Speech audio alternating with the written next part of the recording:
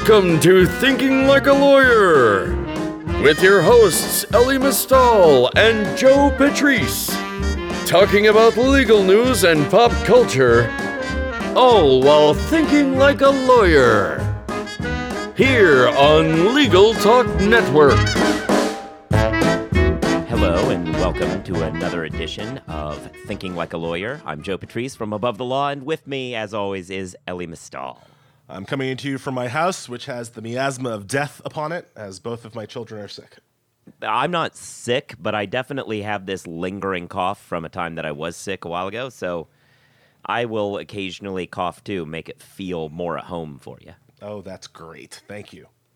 So this is what we'd like to characterize as our holiday special, as in we don't have a guest, but we're sitting around and it's, early in the morning and we're drinking and we're going to chat about things that bother us throughout the whole day. My guess is that this is going to play off a lot like a 30-minute long version of Ellie's Grinding of the Gears, but one that will probably deal a lot with Star Wars. So we'll say right now, if you haven't seen the new movie, you will probably get spoiled if you keep going with this. Before we get to our main topic, I do want to grind my gears over another movie that you probably have seen and I probably can't spoil for you.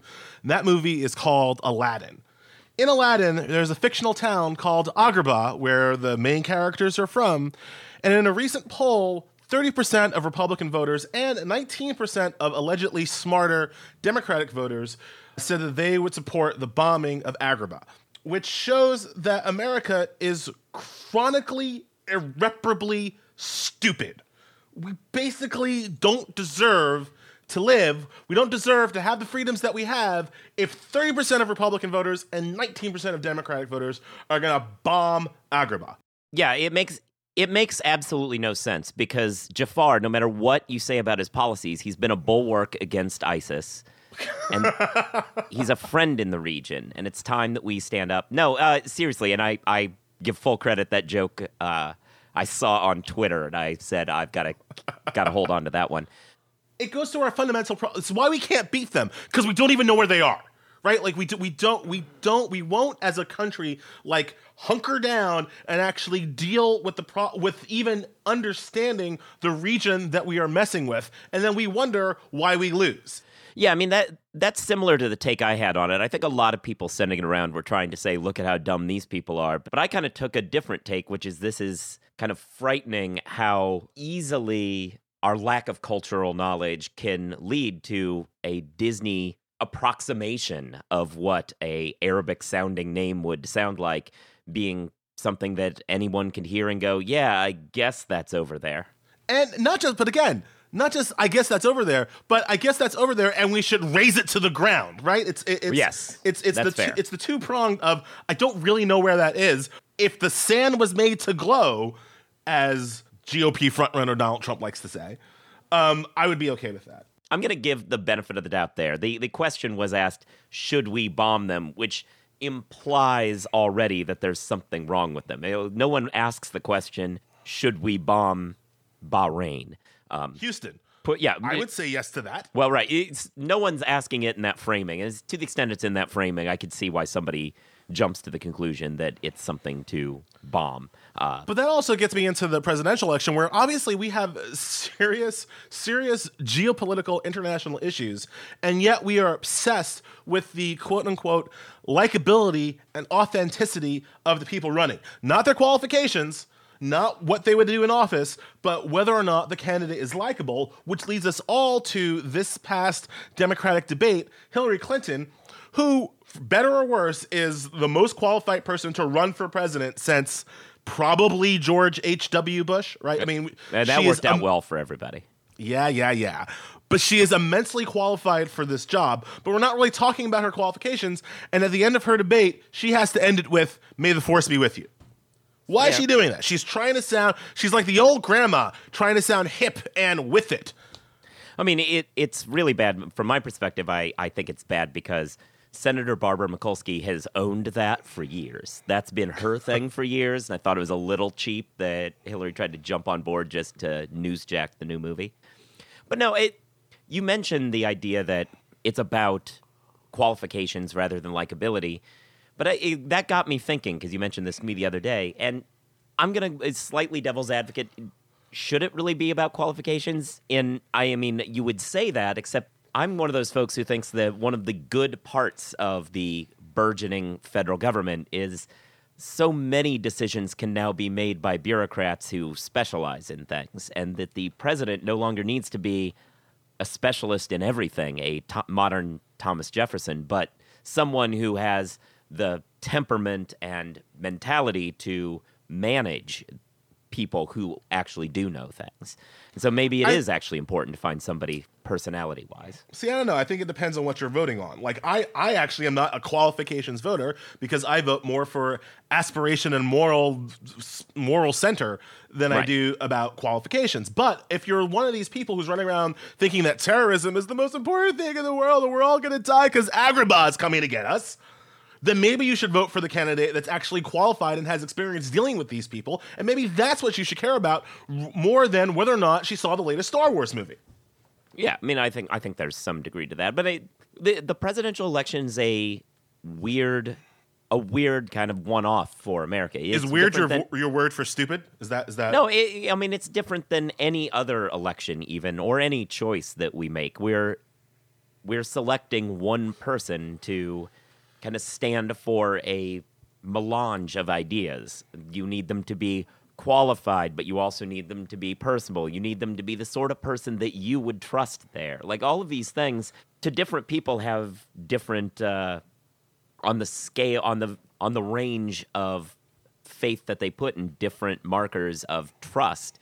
Some trust qualifications, some trust friendliness, some trust, like, that you want a person who can be all that to a majority of people. And that creates these weird moments where a Secretary of State is saying, "May the Force be with you," because they have to appeal on multiple levels. And that's maybe not the best thing about the way the country operates, but I think it's a fair reflection of what the presidential election has been. That's not how the Force works, Joe. Yeah, nice. Good call.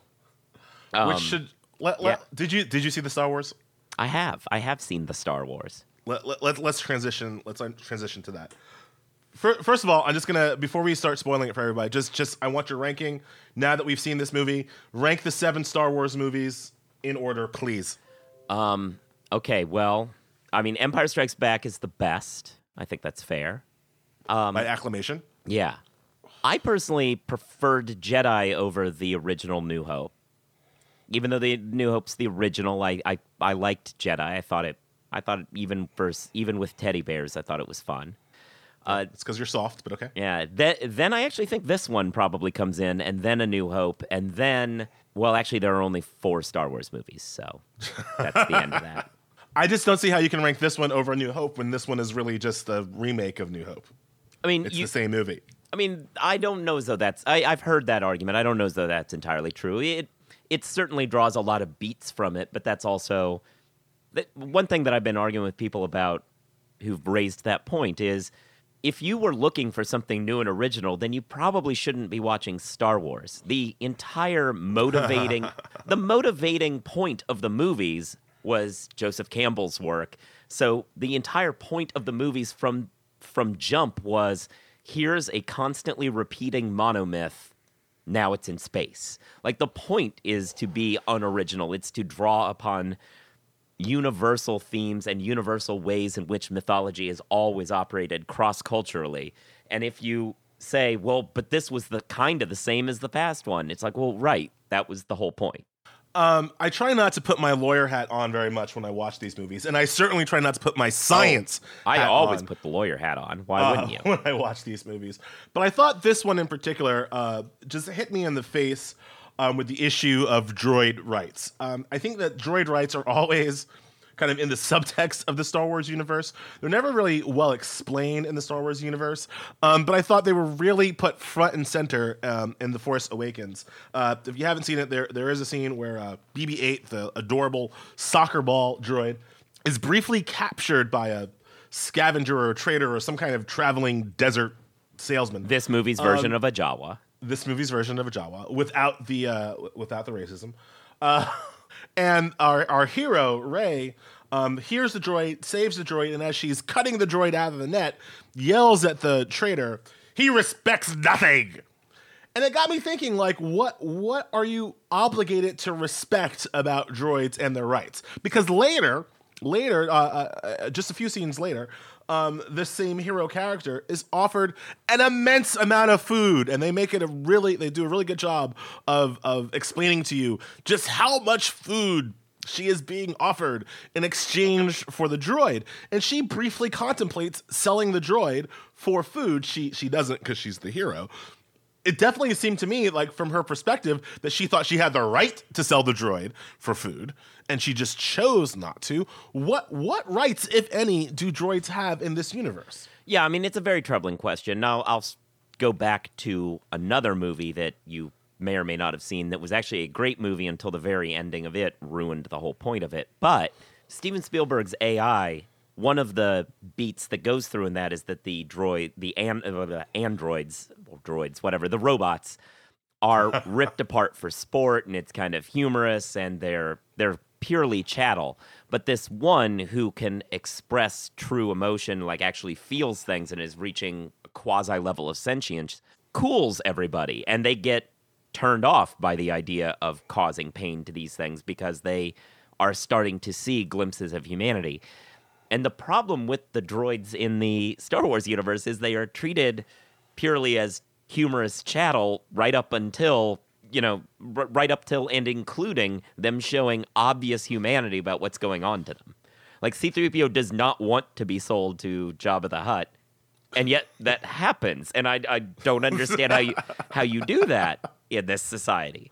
And he's very sad about it. That's the thing, especially now that Disney has control of this franchise. Like, if Disney knows how to do one thing, it's to anthropomorphize some non-human entities. And BB-8 in this movie, he shows such clear sadness. He gets damn near depressed when he thinks his master has been killed. Which brings us back to the question of, so he has a master now? So yeah. Well, I mean, I think they're supposed to be considered more like, I think the R2 units and BB-8 and stuff like that, I think you can make the argument that they are much more akin to pets who do show some degree of sadness and whatever, but you wouldn't blink at the idea of a pet being sold. I'm more troubled by the C-3POs of the world, who are very obviously able to communicate on par with humans. And there's very little gap there. Whereas I think you can say that BB-8 is basically an intelligent puppy. So you're saying, but that's only because you understand what C-3PO is saying and you don't understand what BB-8 has to be translated for you. To some extent, obviously, that's true. Now you're venturing into the argument that our friends in the animal law world are arguing all the time when there are cases, and we've written about it above the law, about the animal liberation folks who are trying to get at least some rights for some chimpanzees who have been locked up in upstate New York in really horrible conditions, like locked in dark tool sheds and thrown meat every day, kind of. Right. And they've been arguing that, there's not much difference between them and humans, and that the only reason that we think there is that there's no translation. And I'm not sure exactly how accurate that case is. Obviously, it's not been successful. But that's the territory you're venturing into when you suggest that the kind of playful BB-8 character is the same as a human, but for understanding what they're saying. It definitely seems that the Republic and the good guys treat droids more like pets, while as the Empire and the bad guys treat droids more like slaves. Right? That's one of the ways that we, as the audience, is supposed to understand who's good and who's bad in this universe, right?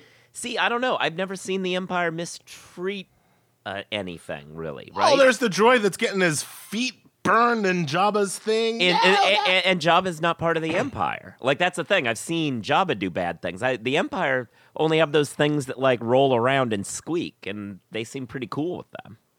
That's, you know what, you're right. That's on Jabba's ship. That's not... Yeah.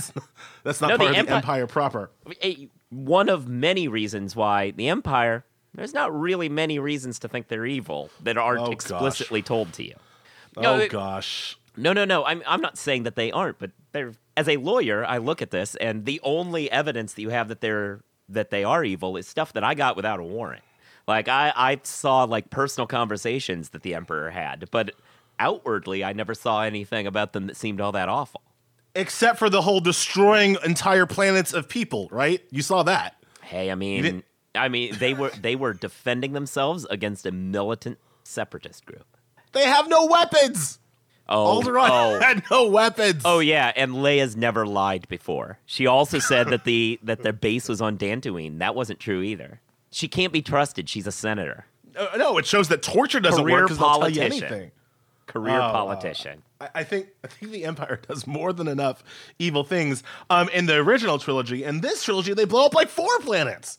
Yeah, well, I mean, this trilogy, and that's actually one thing that I thought was better about this. I think there's much more outward signs that these people are bad than there ever were in the original series.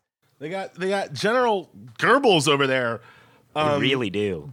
It really turns off the subtlety switch that might have existed on the Nazi parallels in the original series and just goes, no, we're going to go all in here.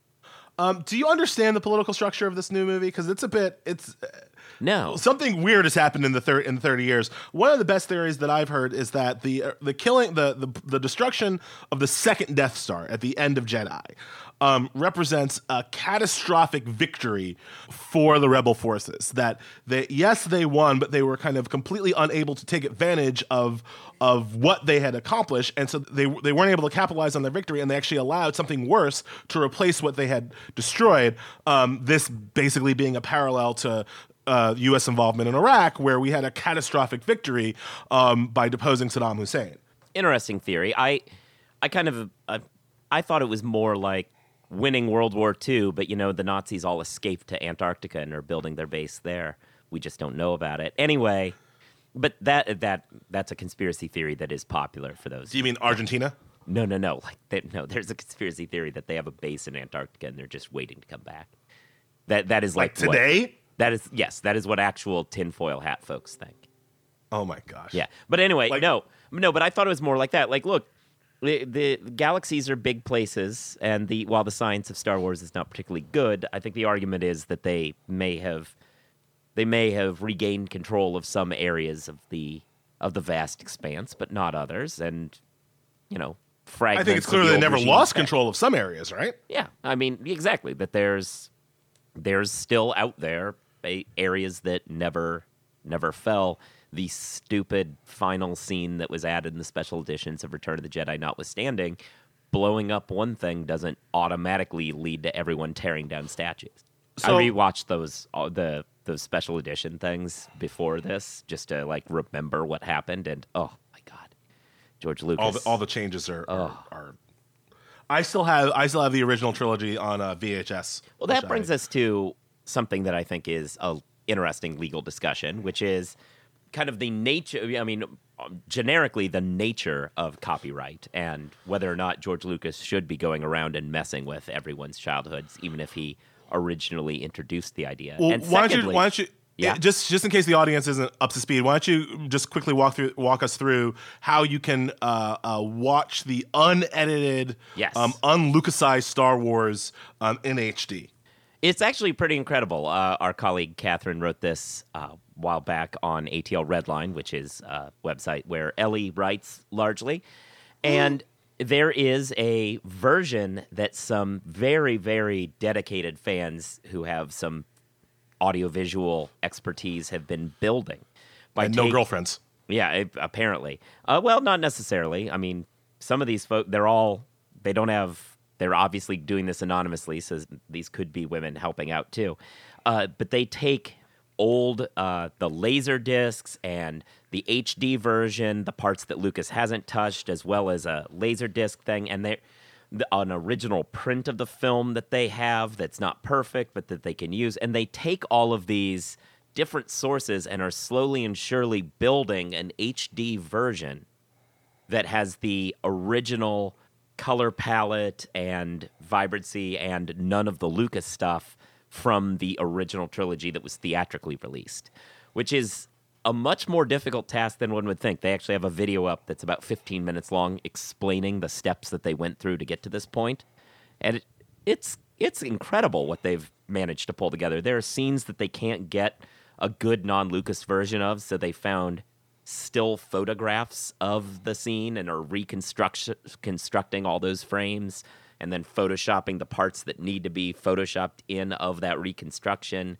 And they have a working version that can be downloaded. Illegally. That can be illegally downloaded. Well, which is, I think... actually, that's an interesting question. Is it illegal? And that was the conclusion of some, but it's certainly not been something that action has been taken. The people I have a friend who's a movie buff and a writer named Chris Kelly who has been yelling at me. Should he download this? He believes that it would be totally fair use. Now he is a writer, not a lawyer. I've basically said that's not how fair use works. I mean, I think the argument there is an argument about that. I think there's a good and robust history of fair use for the purpose of historical preservation.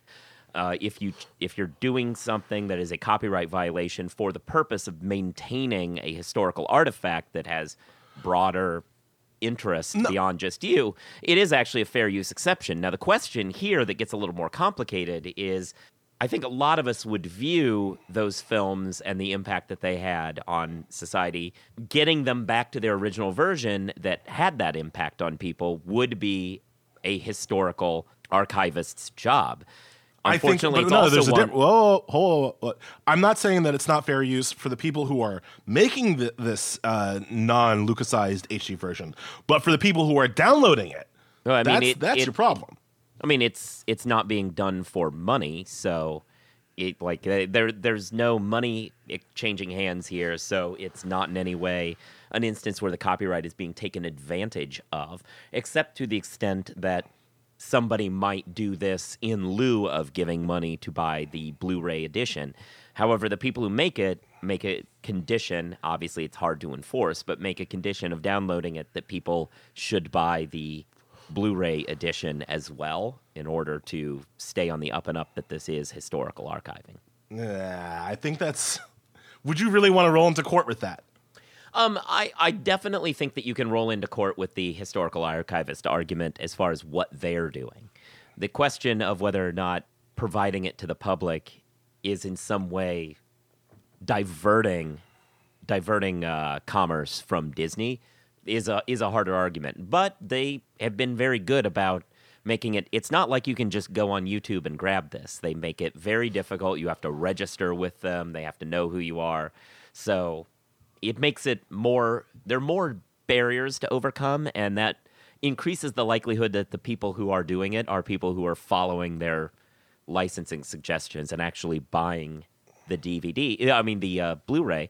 And if you're buying the Blu-ray edition, it's very, very difficult to argue that they're diverting commerce. We need a declaratory judgment from some kind of court on the legality of this. Before. Oh, it is very much a difficult question. It's one that is probably going to be challenged at some point. Although, you never know. The Star Wars. Well, with Disney, you know. With Disney, you know. I mean, sort of. Although we're not privy to a lot of the things that went into that purchase agreement. Lucas always had a reasonably hands-off approach to people making fan films and parodies, and since Disney has bought the property, it does not appear as though fan films and parodies have been more aggressively pursued.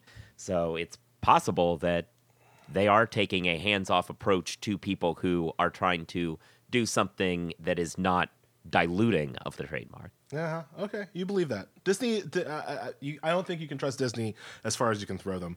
I think that they've tried to come into this without making waves up till this point, but as their IP starts to surpass Lucas's IP in terms of the new movies that they're making and and how they want to market their stuff. Already, we've had controversies about whether or not they're even going to keep selling the slave bikini. I mean, Disney is not going to mess around, does not mess around with these kinds of issues. Yeah, I mean, Disney obviously has reached the point that it has because it's very good about protecting its intellectual property. It's actually more or less rewritten intellectual property law in the United States by itself. So I mean, Mickey Mouse should be The in the force public. is strong with Mickey. Mickey Mouse should be in the public domain by any actual measure, right? Or was, but would have been until they amended the copyright laws to make sure it wasn't. All right, that's all I got for this movie. I know we've completely spoiled it, but that's all. Legally, that's all I have. If we wanted to talk about science, there'd be a whole. I actually think we very minorly spoiled things. I mean, that they blow up things was kind of obvious from trailers. We should get Tyson on, Neil deGrasse Tyson on to talk about the science of this. Yeah, of this pulp. Yeah. So, and we actually dealt with a lot of legal issues as we went through this film. Go see the movie; it's fun. Yeah, no, it is. I thought it was reasonably well made, and I'm not a J.J. Abrams fan generally, but I thought I've already seen it twice. Oh wow. I thought that it was great. I thought it was a cool way that he could get all of his buddies who were out of work ever since they finished. They wrapped on Lost, get new parts. It's ridiculous. It was really like playing a find the J.J. Abrams acolyte. Oh wait, there's Greg Grunberg. Oh wait, there's that guy from Lost. I'm so surprised that people still remember that guy more as the pilot from Lost. He's Parkman from Heroes, man. Yeah, I guess. He's the mind reader from Heroes. All right, that's it. Yeah. It's Christmas time. Yes. Holiday time, It is, though this probably, and it will probably be after the holidays by the time this comes out. But so by the time this comes out, I'll still be trying. I'll be in a back alley trying to recuperate some funds. Yeah, those are some dark times for you, I know. Merry Christmas, Joe. If you're gonna, I'm gonna keep the war on Christmas going and say Happy Holidays there. All right. Happy New Year. Yeah, so if you enjoyed this, you should subscribe on your various podcast delivery devices. Also, give us a review, give us some stars on iTunes, anything like that helps us move up their search algorithm. You can follow us on Twitter. You can read our work at Above the Law and ATL Redline. I think that's everything off the top of my head. Anything else? I hope so. Good. All right. Talk to you later. Peace out, guys. If you'd like more information about what you've heard today, please visit LegalTalkNetwork.com. You can also find us at AboveTheLaw.com, ATLRedline.com, iTunes, RSS, Twitter, and Facebook. The views expressed by the participants of this program are their own and do not represent the views of, nor are they endorsed by, Legal Talk Network, its officers, directors, employees, agents, representatives, shareholders, and subsidiaries. None of the content should be considered legal advice. As always, consult a lawyer.